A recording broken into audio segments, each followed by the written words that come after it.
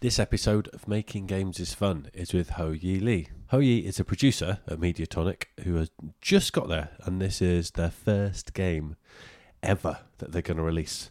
It's called, well, it's out now actually. At the time of us recording the actual interview, it was due to be out, but now it is out. Murder by Numbers, you might have heard of it. It looks really cool.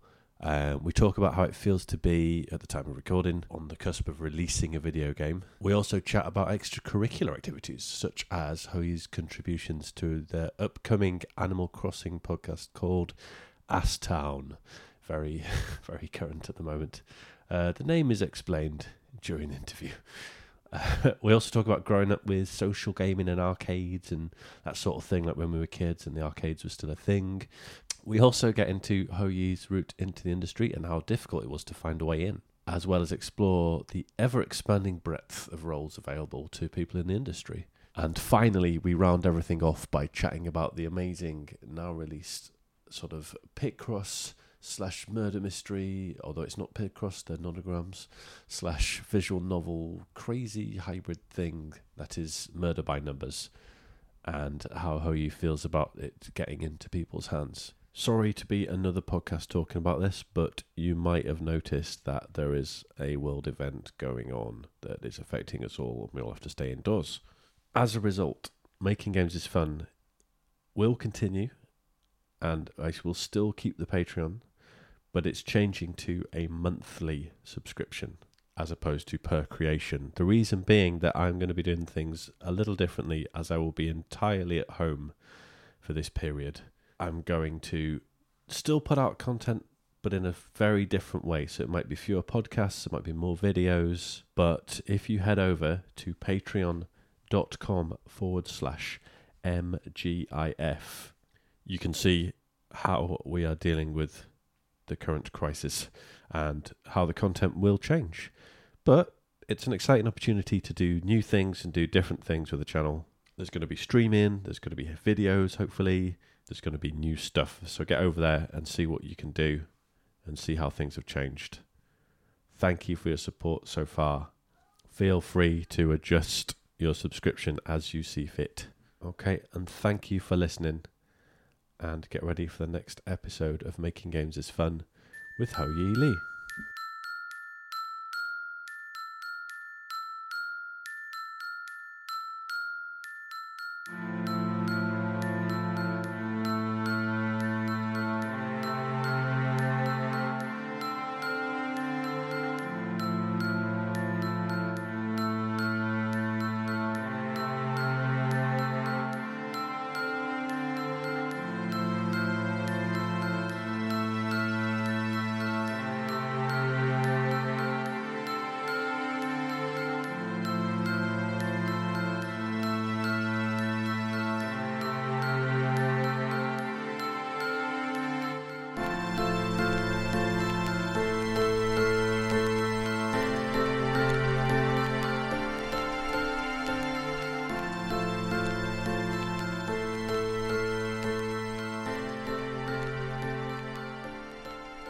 So do you know the podcast S Town? I don't. Okay. So David is a massive podcast fan. Like, we listen to a lot of podcasts. But one of the famous ones that came out a few years ago off the back of Serial was S Town. It was a story about this guy who lived in like rural someplace in America that I can't remember. It rings a calls bell. it the protagonist or the subject of that podcast used to call it Shit Town, Alabama, I think. Oh, right, okay. But they shortened it to S Town to publish as a podcast.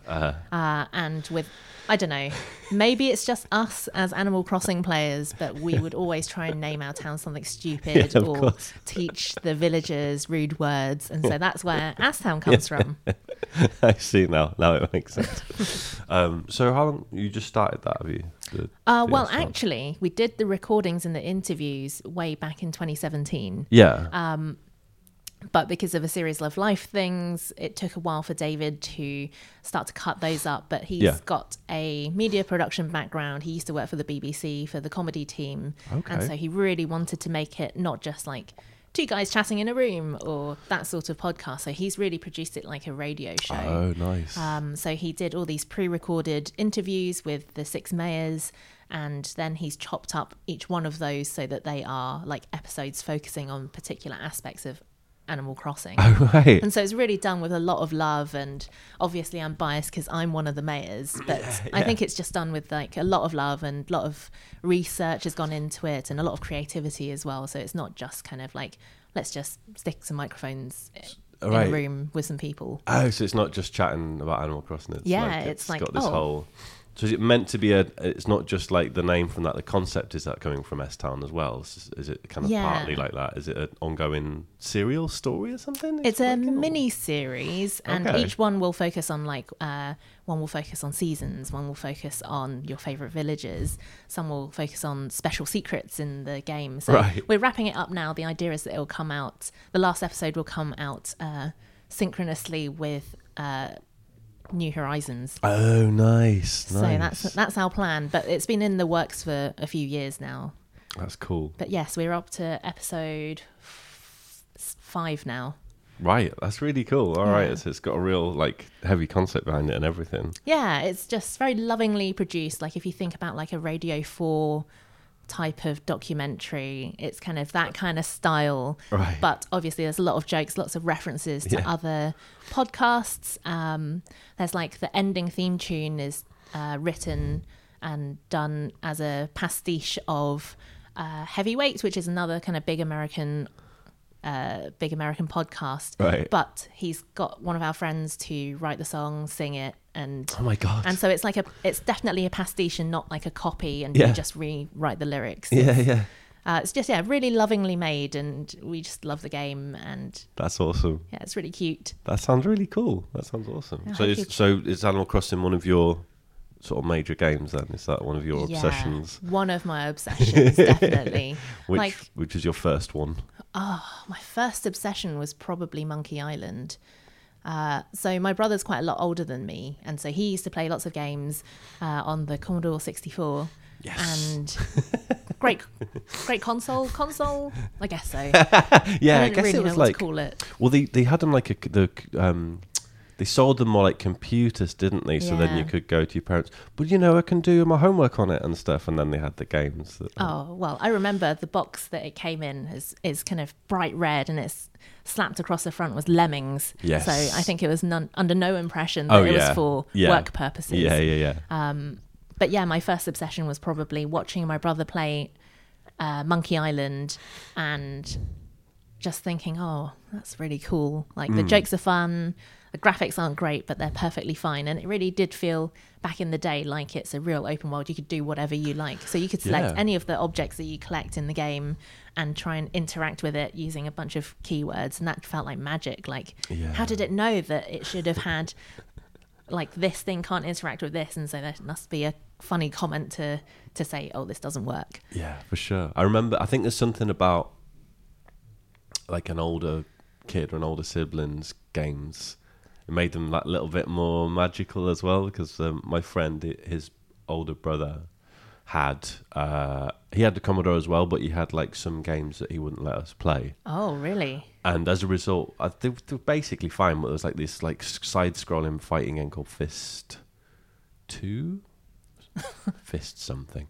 And it had like spooky music in it and stuff, and like, it was all very much like inspired by like all the Van Damme films and stuff at the time and stuff.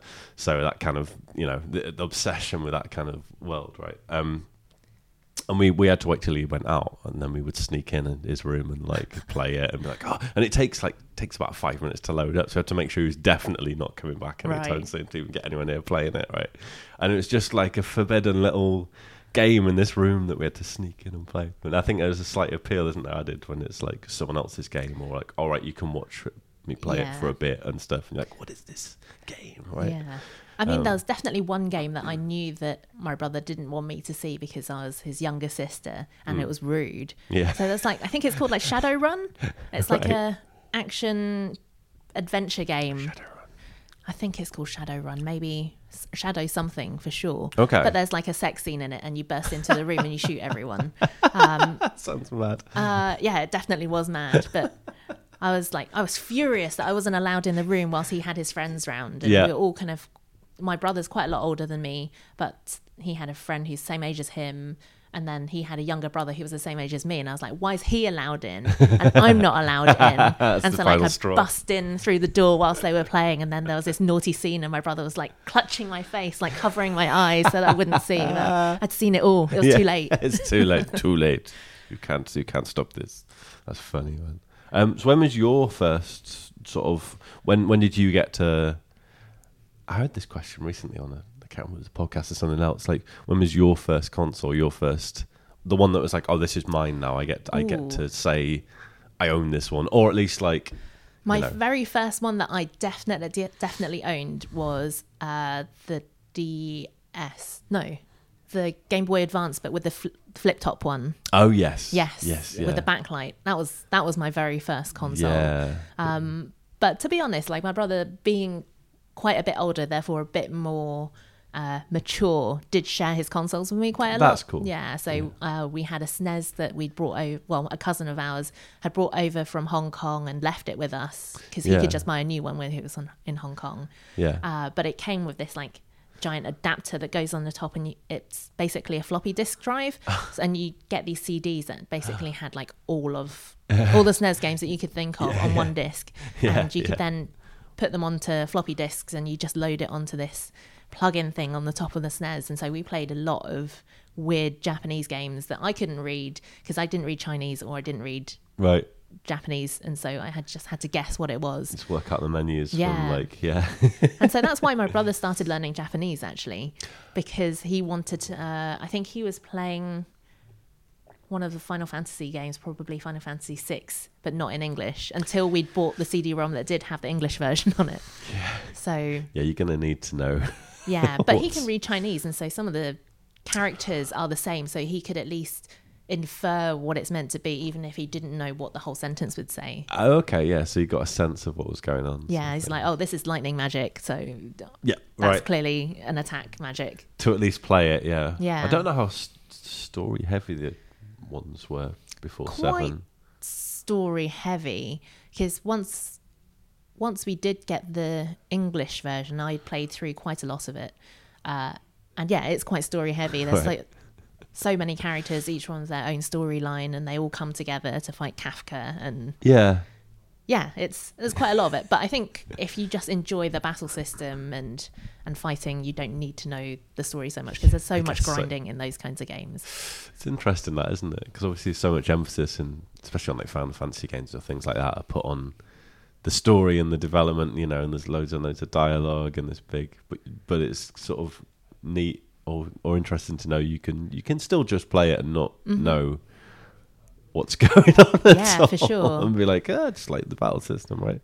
That's mad. Yeah, for sure. Like, we played through as a brother and sister. We definitely played through the Secret of Mana games without being able to read the text. Oh right, yeah. But that's just really fun. It's just an action game. You can go and beat some monsters up and then defeat some big bosses, and then hooray, we finished the game. Yeah. But some of my favourites were just like really weird games. There must have been some sort of anime called Wedding Peach, and it was just like a collection of mini games, but you're all like little characters all dressed in wedding dresses, and then you'd have to run a race, or then there'd be like a whack-a-mole mini game. But I really like those kind of like collections of little weird things. I had no idea what the anime was, but it was called Wedding Peach in English. Wedding Peach. Nice. I also really liked Wrestling Queens, which is a really great like wrestling game, but all the characters were female wrestlers from Japanese Wrestling League or something. Oh, like real ones or real ones. Oh, like they had like the little kind of picture portraits and their names cool. all in Japanese, so I didn't know who anyone was. That's cool. But that was a really fun wrestling game. That sounds awesome. Yeah. I'm into wrestling. I need to look that up and be like, oh, that's cool. Who's that? Like working out who everyone is. That's awesome. Yeah, you should check it out. It's Wrestling Queens. Bonkers fun. We spent a lot of hours playing that. Yeah, and this is all on this like CD of like stuff, right? Yeah, just absolutely. Discovering. That's so cool, like a little treasure trove of like, what was next? Oh, I don't know what this is. Let's just load it on a disc and find out. Just do it and see what happens, Yeah. right? That is really awesome. So how many of the were you growing up in one household playing games together? And just me and my brother. You and your brother, yeah. Yeah, we had like lots of local friends who would come around and play games. Right. So there's like a little Chinese community in the West Sussex kind of area, and of course there's only a handful of us, so we all know each other. We just so happen to have lots of friends who are roughly the same age as us, and so whilst our parents would hold like dinner parties to hang out with, the adults, like we'd all like just me and my brother would definitely pack up like the N64 or the SNES, and we'd just take it to the party with the multi adapters. And it's just really, really fun. Like we had like one special bag that we knew could fit the N64 plus the 4 controllers and all our games, and you just put the lid over the top of this bag, and that would be our we're going to a party bag. Yeah. Oh, that's so cool. Oh, my nostalgia hurts. Just so good, right? Just that whole having that little close knit community of people and mates who just playing games together, and when you meet up, you're gonna just get a few games run in, and it's just so nice. Yeah. And again, it's not gone, but it's different. It is really different. Like I still play a lot of like multiplayer games with friends online. Yeah. And it's a really great way for me to catch up with friends who live further away, get to know them better. But also friends that I'd really like to see more often, but we're kind of busy people with working lives. Yeah. It's nice to just catch up in the evening and play some Overwatch whilst catching up on what's happened in each other's lives. Definitely. But it's not quite the same as like getting into a room and you're all screeching with laughter as someone's, if we're playing Bomberman and we've blown each other up and you're screeching whilst you're trying to get away. It's not quite the same experience, I think. Yeah, it's funny. They all kind of appear in different ways now. Like you've got 3 different like multiplayer sort of experiences I can think of, and one is as you say, and they all have their uses. Like we've just started, me and friends who live farther away and all have kids in no time have started, we went back onto Grand Theft Auto. Oh, did you? The online, because what's good about that is, I really love fighting games. I love playing first person shooters, competitive ones like a multiplayer, but you don't, the problem with something like Overwatch for me is like you'll be chatting, but then you'll get like, sometimes I'll be like, guys, shut up a minute. Like, I need to tell you what's coming up. We need to like plan here, or no, Deva's over, Deva there, So like you have to sort of interrupt, or then you start getting like, oh, stop being stupid. We're losing, Like, there's a risk of being like that. What we found in GTA is that you can like all just sit in a car and drive around and chat nonsense, and or go in like those stupid virtual flats and like. My friend who's completely straight edge will just be stood there like doing the bong like 40 times, dressed ridiculously and stuff. Just like, Sean, you don't smoke, drink, or do drugs or anything. What are you doing over there? So I want some wine. You want some wine? And just like messing about, and there's loads of like little mini games in it now and stuff. Oh, like, nice. It's like a weird Pilot Wings, like you drive a car off a ramp and then you have to land it on a target in the middle. Yeah, I've seen those, yeah. And you can like knock each other off, and you just split into groups of 2 and you just chat, because the rounds are quite short, and you can chat in between it, and it's quite neat. And there's that, and then there's like, because I'm a massive fighting game idiot, fan, nut, and when I can, there's one in, it's either in Capcom's offices or it's in the Red Bull Gaming Sphere in Shoreditch, and you go there and just play, and there's a little tournament, and you get absolutely battered because like the best UK players go as well. And so at some point, even if you get through the first round, like, I'm up against like Problem X, who won Evo last year. I'm like, great, cool, all right, mate, how you doing? Yeah, okay, good games, bye. But it's just fun just to bring everyone together and do that, because that's something that's lost, like arcades and things like that, and having that. And the other one I thought was Wild Rumpus. Oh, I love Wild Rumpus. I've only been once, but it was really great. So we went with some high school club friends, and it's just really nice to kind of like be touching elbows with someone else whilst you're screeching in their face about like, get out of my face, whilst you're playing Nidhogg or something. Yeah.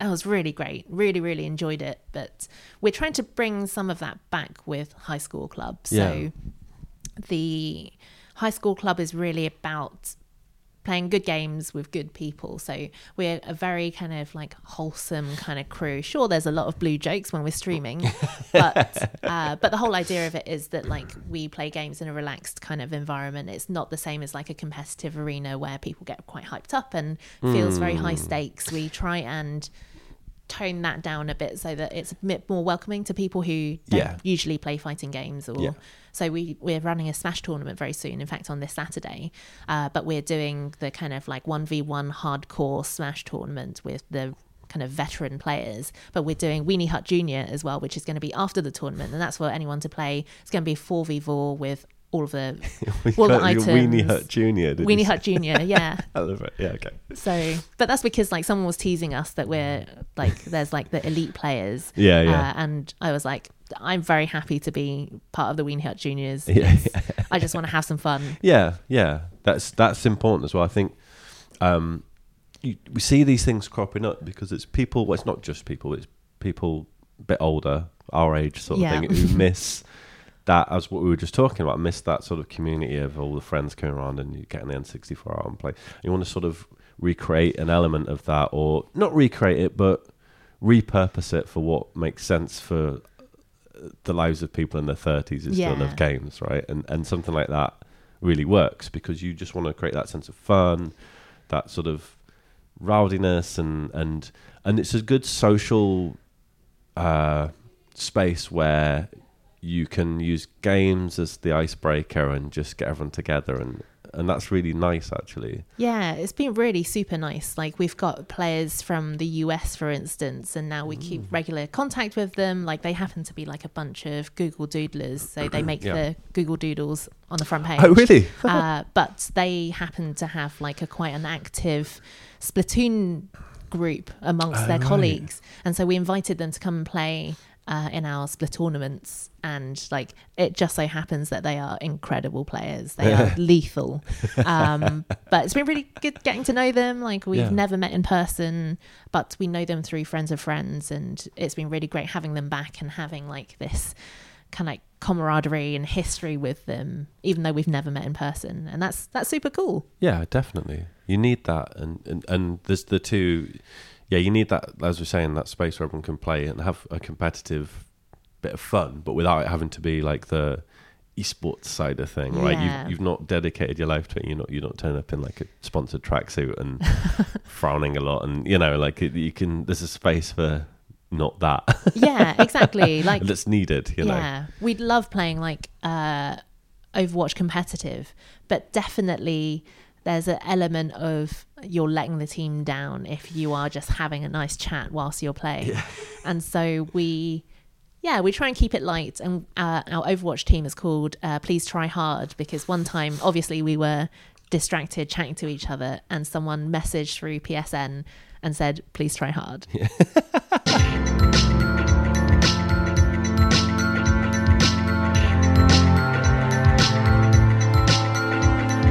I only considered this as a career maybe in the past couple of years, and only made it into games in the past 6 months, right? I've only been at Mediatonic for 6 months. So this is your first my first games job, yeah. So let's talk. Let's roll back. Let's talk about the journey. Well, so even though my very own brother got into games pretty much as soon as he left university, like he took 6 months off to play computer games at home whilst my mum would wash his clothes and cook for him. But then as soon as he decided to look for a job, we're in West Sussex, so it was very easy for him to apply for jobs in the kind of Horsham area, and ended up at Creative Assembly. But all of that time, whilst my brother was working there, I went to university, graduated.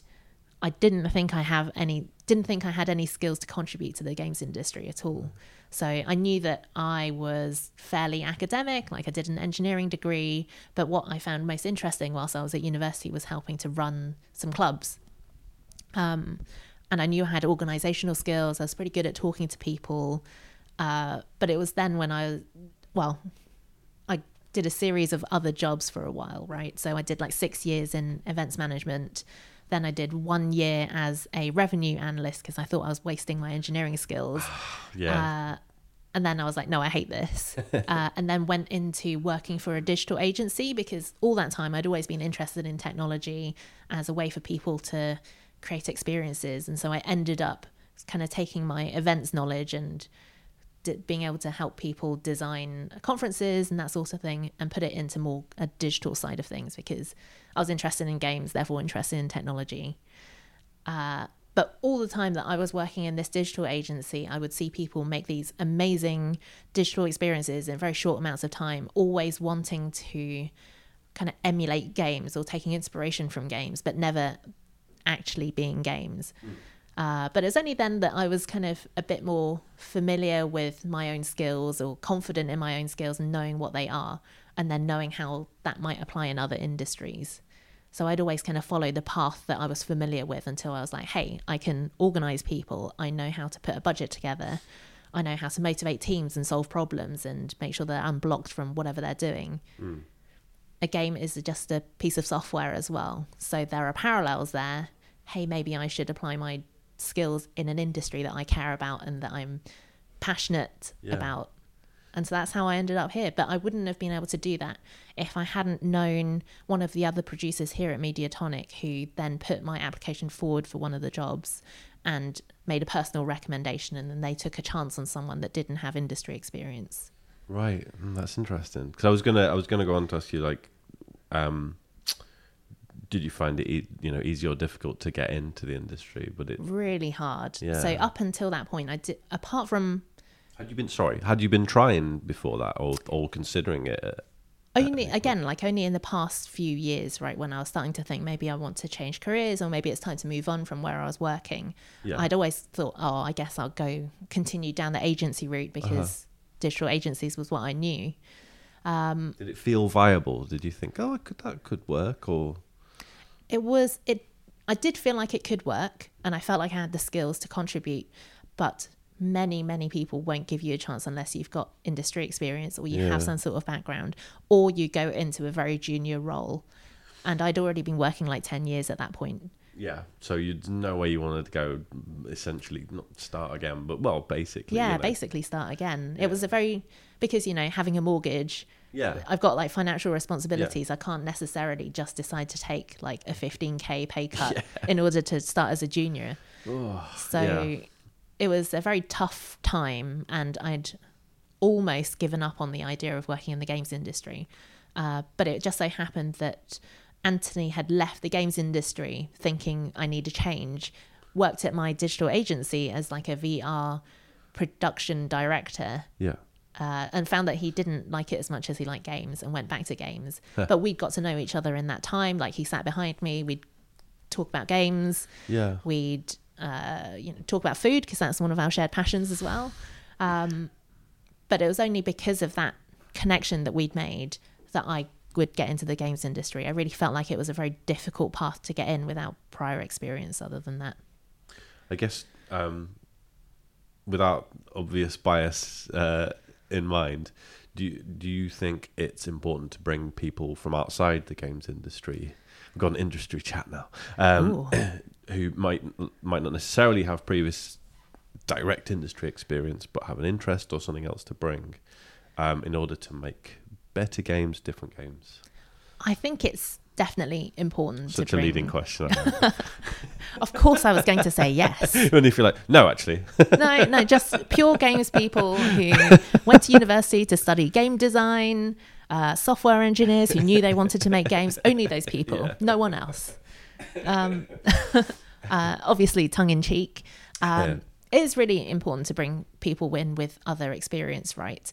So when I was a revenue analyst, for instance, I could see that people would join that industry, and even the same companies, and never leave. And as someone fresh coming in, I had a completely different perspective, and they couldn't see it because they hadn't had other experiences. And I think whilst it was especially important in that industry when I was there, I now have that knowledge that having a difference of opinion, having seen different ways of working, is really important, so that you can continue innovating and continue just improving your own practices, right? There's lots to learn from other industries. But the things that you might learn from other industries are things that you don't want to do in your own industry or your own projects, right? So it's definitely important, because then you can't see the differences. And if you can't see the differences, you don't know to look for ways to improve those things. Yeah, and I think the places where the opportunities will arise seem to be indie companies and places like Mediatonic, and which are sort of those bigger kind of top end scale of the indie company that we have now. Like, I do a lot of work with Us2 Games as well, and they're that sort of like bigger indie. They're still quite small. I think there's 14 of them, I think, and they just kind of came from sort of branching out from Us2, which they're more of like a tech. They're a digital agency as well. And so that was where I made the connection. Actually, I was like, well, hey. Yeah, Us2 has a agency arm, and they have a games arm. Yeah, that must have come from somewhere. Yes. Hey, maybe there's a connection there. Maybe that's the way that I can get in. Yeah, it's interesting. I think they had a little go in house, like back, initially, and recruited a couple of people with games knowledge, and then they sort of went, we sort of know what we're doing, but we need something a bit more, and it just kind of grew out of that. But it's that thing where you bringing in people with different skills, and I think the knowledge or raising that awareness that a game isn't just made by a coder and an artist. Now there's so many other roles that need fill-in that are really important, just as to actually get a game to completion, to raise the awareness of it, to get it out there, to make sure it makes money so you can pay your staff. Yeah, it's such a bigger consideration now, so that people who you don't have to, as we were saying at the start, like if you're getting stuck on the first Logic tutorial in Dreams, that doesn't necessarily mean there's not a place for you in games, right? You don't have to know that stuff necessarily. It's really interesting, right? It's a grown-up business. It's a grown-up industry now. It's not just people sitting in their bedrooms coding, and it can still be that, but this is a serious business as well. And so you have all of those different roles in a business that makes the company run, and you still need those people. And it just so happens that we're really lucky that it's an industry that people can get passionate about. So you can get people who will be doing nothing directly relating to game development, but will still know what you're on about, know your references, know what you're trying to do with your game, and can help shape the business to best do that. So whether that's an accountant's role or a legal role or just us lowly people in production, right? Like, you need people who know how to put schedule together. I mean, if you think about it, there's a lot of people who are very passionate, but passion often comes together with wanting things to be perfect, very, very perfect. And so if you were to leave an artist or a coder to like noodle around and get it precisely perfect, working precisely the way they want it, if you didn't give them any boundaries, they could be working on that thing for way longer than you can afford. And so that's why production is important. And that's where I was like, hey, I've got those skills. I know how to say, we really need to get it done by here. What do you need to get it done by then? Let me know what I can do to help you, and make sure people can meet those targets. Like, that's my skill. And I was really... it took me a long time to identify that that's a useful skill in the games industry as well. Yeah, because it's just not really spoken about, that kind of thing, is it? It's not very glamorous. No. It's not very glamorous to be able to say, oh, yes, I worked on this game, and I produced the budget for it, and I made sure that we were staying on budget, and I made sure people met deadlines. So it's not a very glamorous thing to say. Like, it's not the same as saying, oh, yes, this level, I created it, or this is my story that we're telling, and I created these characters. But you'd be like, but you see the game you're playing now, it wouldn't be in your hands if it wasn't. It wouldn't be in your hands right now. Okay, so it'd be old exist, but it'd be somewhere on a shelf. It never came out because it wasn't budgeted and scheduled properly. All right, so it's important. Damn it. It is important. It's unglamorous, but important. So let's talk about, so this is the first game you've worked on. Yeah. What's the experience been like? I mean, what did it feel like coming in first day and just getting settled in, and what's that like?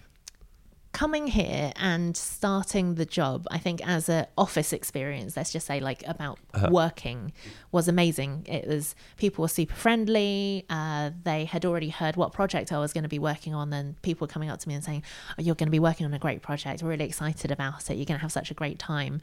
And knowing that I wasn't like the only geeky person in the office anymore. Like when I was working in a digital agency, everyone is super cool, like trendy haircuts, trendy clothes, talking about lots of references to things that I had no idea about. And I was like, oh, but do you know like this game from the 90s? It's called Sailor Moon. And it was, and like people would be like, no, I don't. And they quickly move on. And coming to an office here where like people get those references, and I was like, oh, I played this really obscure side-scrolling fighting game, but it was based on the Sailor Moon series, and it was great. And they'd be like, oh yes, I've heard about that. Oh, I watched some YouTube videos about it. And suddenly like you've got this whole range of things that you can talk to people about, and that was really great. But I was confident about coming in to do the work. Like I knew that I could run a team, and I knew that I could make sure that things happened. So from that perspective, it was a really good feeling to know that you're coming into something that you had loads to learn from, but you're confident that you could at least like pick up the knowledge that you might need, and also coming into an environment where people got you. I think that was really great. Yeah, for sure. And it's so how long have you worked on it? I joined Murder by Numbers when they were basically wrapping up their writing. So I joined in late July last year, and I've been there since. Right, so you had something to look at and see what it was about as soon as you got here and stuff. Yeah, so they'd already had the concept. They hadn't set like a announcement date or when it was going to be published. They'd finished writing and producing case 1 pretty much out of 4. So they had something to show people, they had something to show Nintendo. And so from that perspective, it was like almost fully formed. But what they were missing and why they hired an extra producer was to make sure that it was actually going to finish and that they were actually going to be able to publish the game. Yeah. So what's your day-to-day been like then? Would you say like a typical day, or is there a typical day? Yeah, there's typical days. There's a lot of meetings as a producer, right? So you will be running stand-ups, and like we're a super goofy team, like because it's compared to the other teams in the office, which has like 20, 30, 40 people on it. Yeah. Our team for Murder by Numbers is 4 full-time staff, including me. So before then, they only had 3 full-time staff on the project. But a typical day would be just kind of checking in to see what critical things need to be done that day. So it might be that there are publisher needs. Maybe we were really lucky to participate in a Nintendo Indies World. So it might be that suddenly Nintendo are like, oh yes, we need a 30-second trailer for your game, and we need it by Friday. Yeah, I've seen that happen. Which is like not very comfortable, let's just put it that way. They do tend to the big places do tend to spring it on you, don't they? That's what I've seen, like going around embedding with different places. They'll just be like, someone just sort of bursts into the room like, right, we need a trailer by the end of the week. Can we do it? I was like, what? Okay, right, I'm on it. And then someone sit down like, so my job there would be to go, right, what does the trailer need to look like? What are the requirements for it? What do we need to put ratings on it? And all of that, I just need to kind of organise that and make sure that the right people have the right resources to make what they need to make. Yeah. So as a producer, I might not get stuck in with actual production. Like I don't ever need to code. I don't ever need to produce art. But I'm there to help unblock their whatever they need to work on. Like let the people with the hard skills be able to do their job the best that they can. So my job would be talking to people, making sure that they've got everything they need. If they don't, I will go around and steal resource from other people to make sure that we get what we need done. Has there been any sort of deep end stuff when you're coming in like this into games, like right in the middle of a project that's sort of like got momentum already, and as you say, things like that might happen one week? Like, has there been stuff aside from like the transferable skills, as they say? Is there stuff where you're like, I need to learn this now? I'd never, even though as a digital producer, I'd never touched anything like Git before, which is like where the code base is stored and how you work on that code base without interrupting other people's work or causing things that will break the game. Never had to touch any of that before, because my coders, I would have a tech lead who would deal with all of that. All I needed to make sure was that I got the end product and I delivered it to clients, right? So that was, there was several occasions where I might have had to go, Liz, I think I've broken it. I may have merged something directly into master, and I'm sorry, I don't know how to undo it. But yeah, that was kind of butt clenching, I would say. I was like, I don't know what I've done. I don't know what's changed, but there's like a whole load of conflicts, and I'm fairly certain I didn't touch that file, but it says that I did, and I don't know how that happened.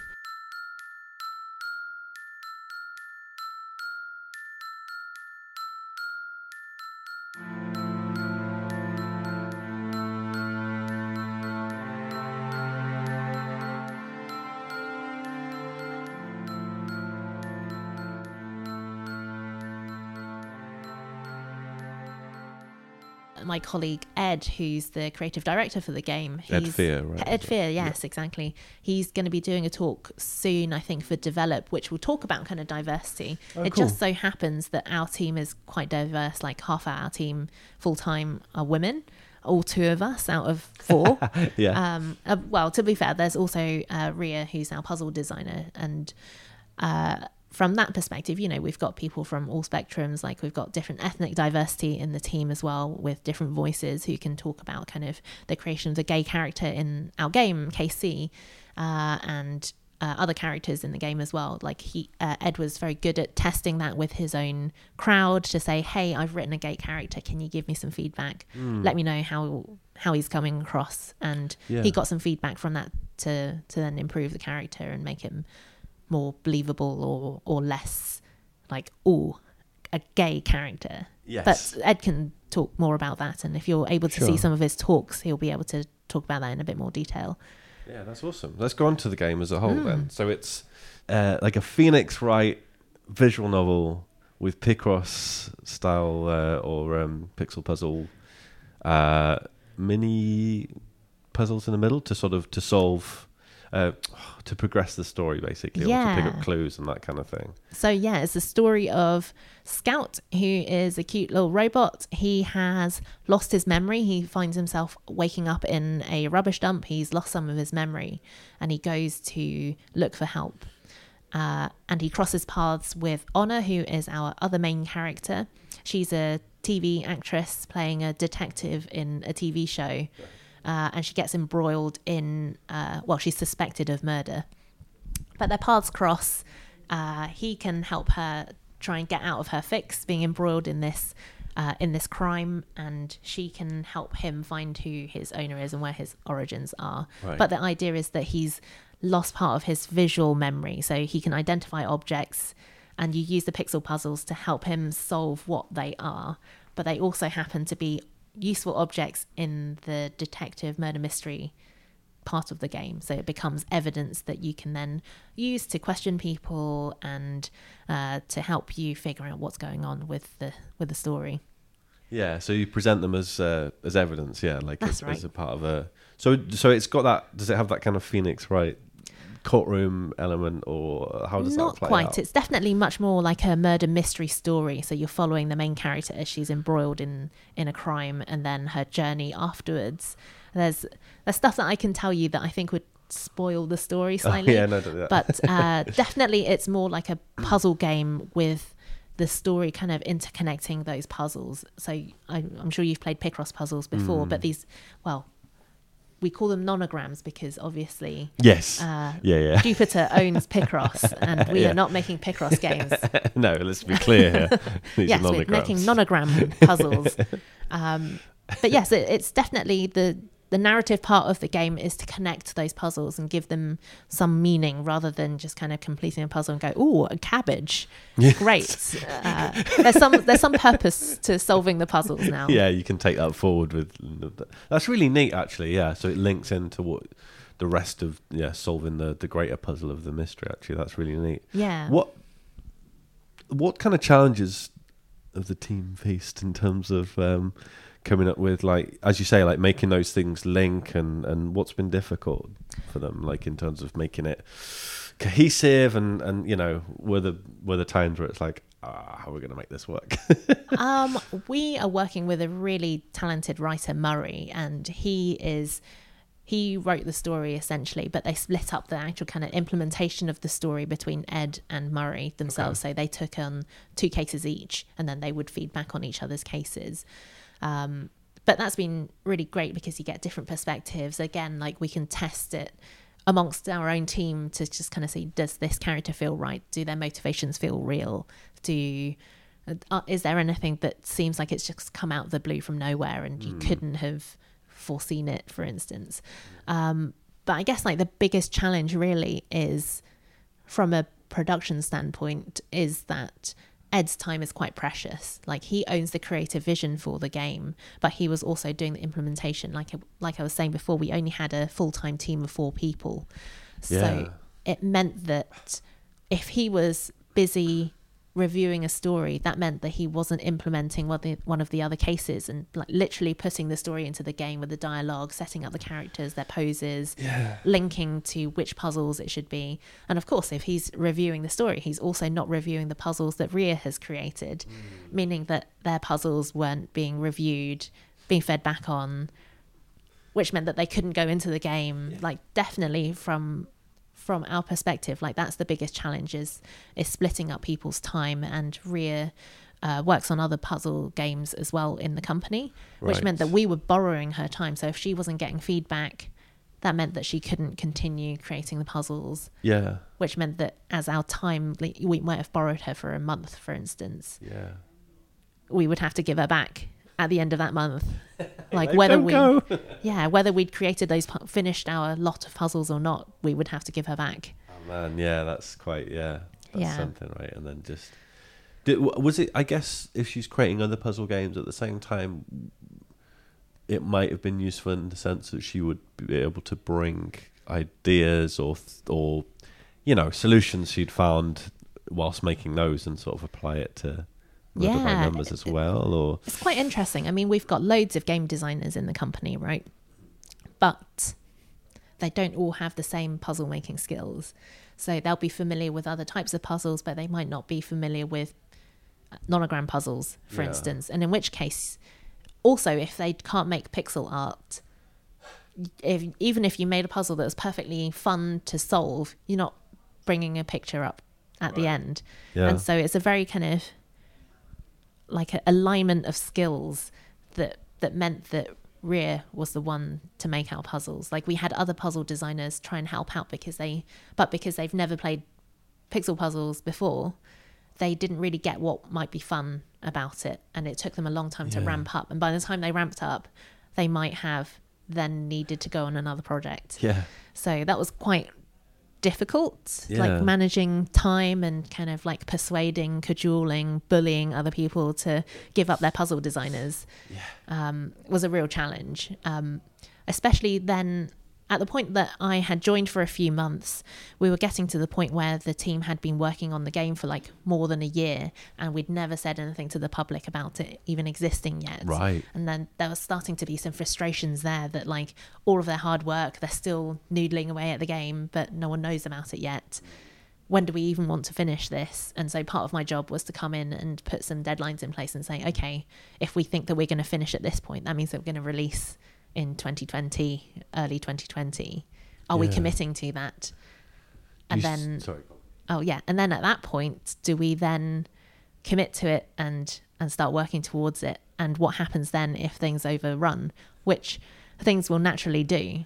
And so again, it's just about motivating the team, knowing that they've got something to work towards, and that there's going to be definitely an end to it, and that people can start hearing about the game, and that the game is actually going to be published.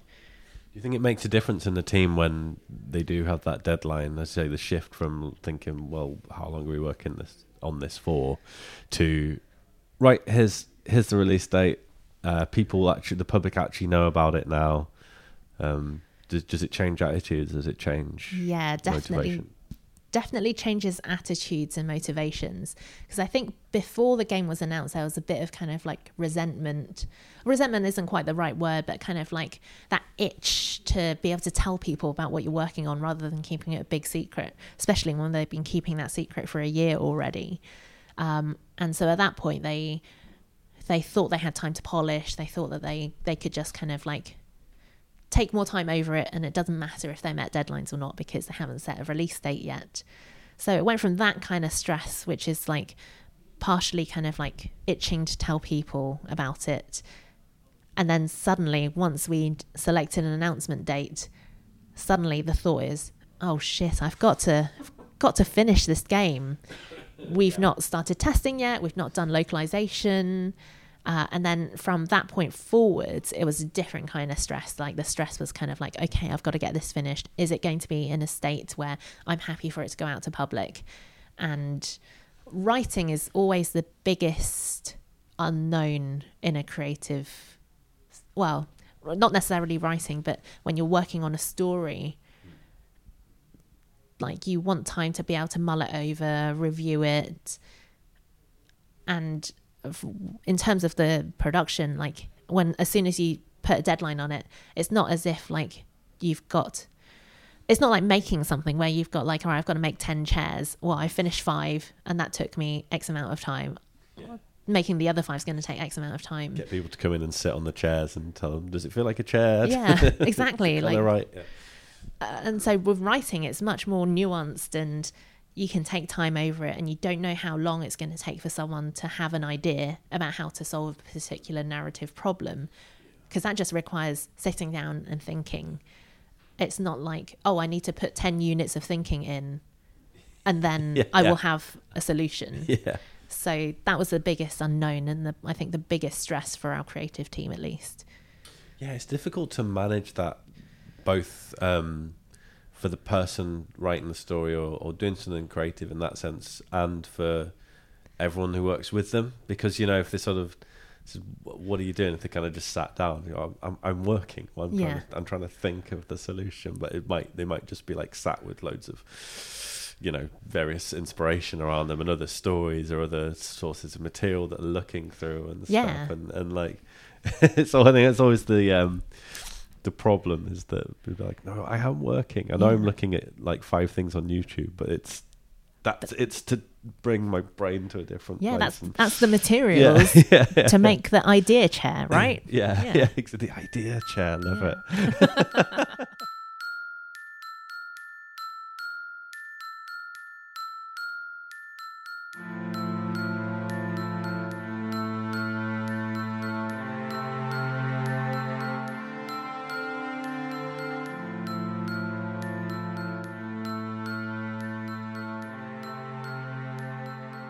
How are you feeling inside about your first chomping release? At the bit. Yeah. Like, I can't wait. Yeah. Like like I was saying, like I've got friends who work in the games industry, and like previous to working here, and my brother himself works in games, and, being on the Total War team, like he's got like lined up trophies on his shelf about kind of how many games he's sold. Oh, this one sold 1 million units already. And I'm like, oh, okay, that's really cool. And so I can't wait to go, look, your younger sister, she's done it too. She's made a game. Look at this. So yeah, I can't wait. I'm really excited. I'm confident that the game's really good. Like, it was bonkers when I was told I was going to be working on this game, because I thought I was going to be working on Fall Guys when I first started, because they'd given me a hint, oh, we might put you on this project, and I think that's the one that needs most help. But by the time I'd actually arrived, they're like, so we're not going to be putting you on Fall Guys. And like inside I was a little bit like, oh, I really wanted to work on that, but okay, I'm ready for whatever challenge you're going to throw in front of me. And they're like, well, we hope you like puzzle games. And I thought, oh, I'm probably going to be working on one of the Match 3 games that's been done in the office. And they're like, so this game is, it's called Murder by Numbers. It's a murder mystery. And immediately, like, something, a checkbox was ticked in my brain. And then they're like, oh yes, and it's combining a visual novel game, another checkbox in my brain. And we're mixing it with these nonogram puzzles, another checkbox. And it's like, ding, ding, ding. you've won the jackpot type thing. And the team are great, really fun to work with, and they've put so much love into the game. Like, we have Liz, who is our lead coder, with Louis, who supports her on coding. They're a great team, great problem solving team. I've talked about Murray and Ed, like they're a dream to work with as well. And then we have our UI artist Ailish. Like, we immediately like laid eyes on her. I knew we'd be friends because I think she was just like her style. I was like, yes, I'm into this. But then we started chatting, and it turns out she's a massive fan of Adventure Time, and I'm a big fan of Adventure Time. Nice. And just like everything was all coming together, and it's all great. And I just can't wait. Like, as a producer, one of the reasons why I love it is that I love seeing other people doing their best at their own work and their creative exploits, and I can't wait to put it out there and go, I worked with this brilliant, amazing, talented team, and I want everyone to love the game as much as I do. And so I just can't wait for people to see it and hope they love it.